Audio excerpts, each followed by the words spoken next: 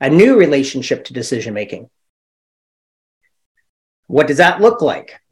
Okay, well, it includes structure, it includes action, and it definitely has this quality of peace of mind. It can lead to confidence and commitment. It has the essence of faith in oneself and the team. So there's a certain trust and confidence in what we choose.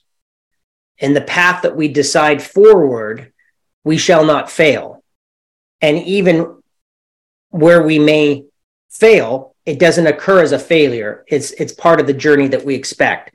So there's this element of faith in ourselves and in the team and in the direction we're choosing. It can lead to definite expanded opportunities. This new relationship allows for thoughtful design and implementation, which is often missing. Again, back to the last slide, I had things like knee-jerk decision-making. That's the opposite of thoughtful design and implementation. Often what's missed in decision-making is we don't think about what does this look like implemented. It's one of the big topics I talk on as a keynote speaker and workshop leader is how do you implement as a team? And implementation you can think of as happening at the beginning. We need to bake in implementation in the decision-making at the front end and have a sense of what it would look like to be rolled out successfully. This new relationship to decision-making also has us actually experience a perpetual cycle of growth and development.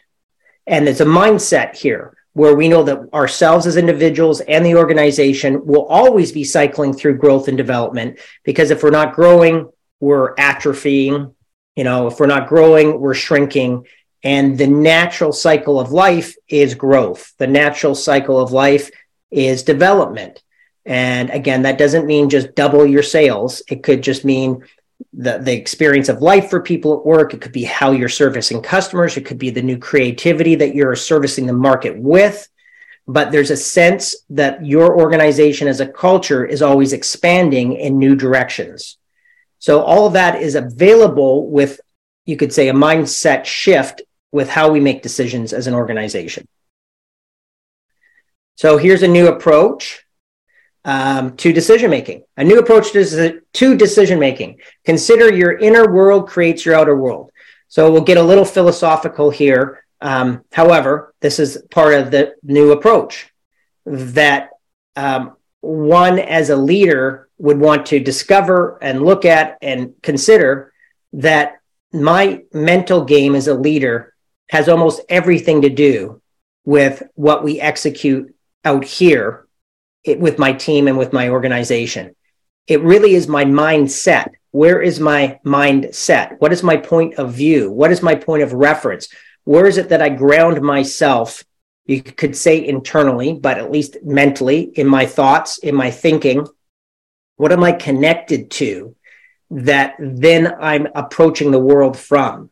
What is my mindset? Am I coming from a world of abundance and that we don't have, literally, I'll show you in the slides here, but you don't have to even make a decision.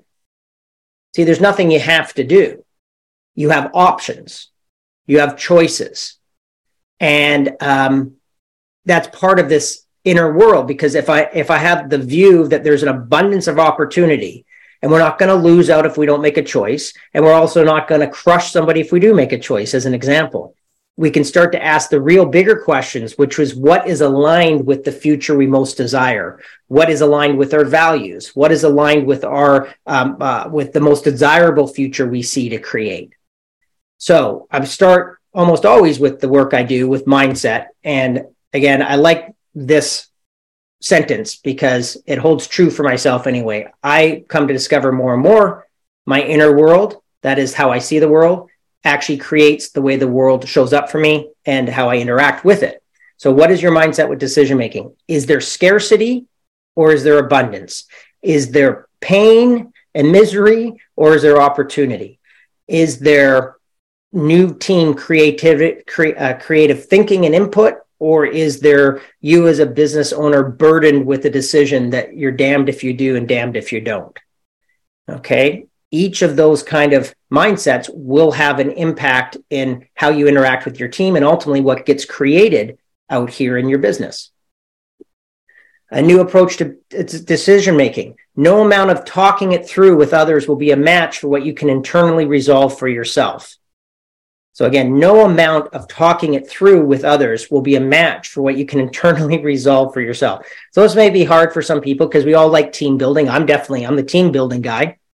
However, with strategic decisions as a business owner or leader, what I'm going to walk through the model with for you is that it's really a personal mental game. There obviously and definitely will be talking it through with others. However, this gets into the analysis by paralysis and getting more and more input.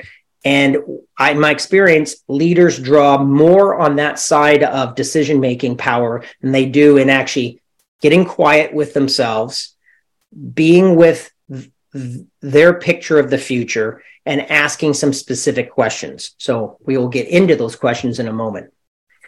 Intuition plays the largest role in choosing the path forward. There's actually brain science studies done on this, and it's quite amazing. I see it for myself. I don't know for you, but the brain decides actually choices in our life before we even consciously know the brain decided. So it's very interesting, and there's science on it. I think one of the main findings says that the brain sometimes will make a decision 5 seconds, at least 5 seconds sooner than you're even conscious that you made the decision. So you may go into say, "Oh, I'm going to have strawberry ice cream," but as you're looking there through the selection of ice creams, your brain already told you strawberry before you consciously knew you're going to pick strawberry. And if you think about a business, it's kind of true. You kind of know who you're already going to hire. You're in an interview, you interviewed 5 people. You get a sense before you intellectually talk through it with people. You're like, I really like Janessa. I think Janessa's the one. And then you start building a case for Janessa. Even if people have other things, you're like, Janessa's the one. Buy a motorcycle. I'm going to buy a Triumph. That's what I ride. I ride a Triumph. I'm going to buy that Triumph. I don't know why I want Triumph, but I saw a Triumph one time and I said, now I went and looked at the Hondas and the Yamahas and everything else and the Harleys. And I said, no, I'm a Triumph guy. Now, that was made unconsciously, okay, through whatever. I'm sure advertisers have the ticket into this secret for years, but it's just useful in this context to know that part of that for me is the intuition. There's something that will speak to you in the choices. And then sometimes we complicate things with a whole bunch of other analysis and talking.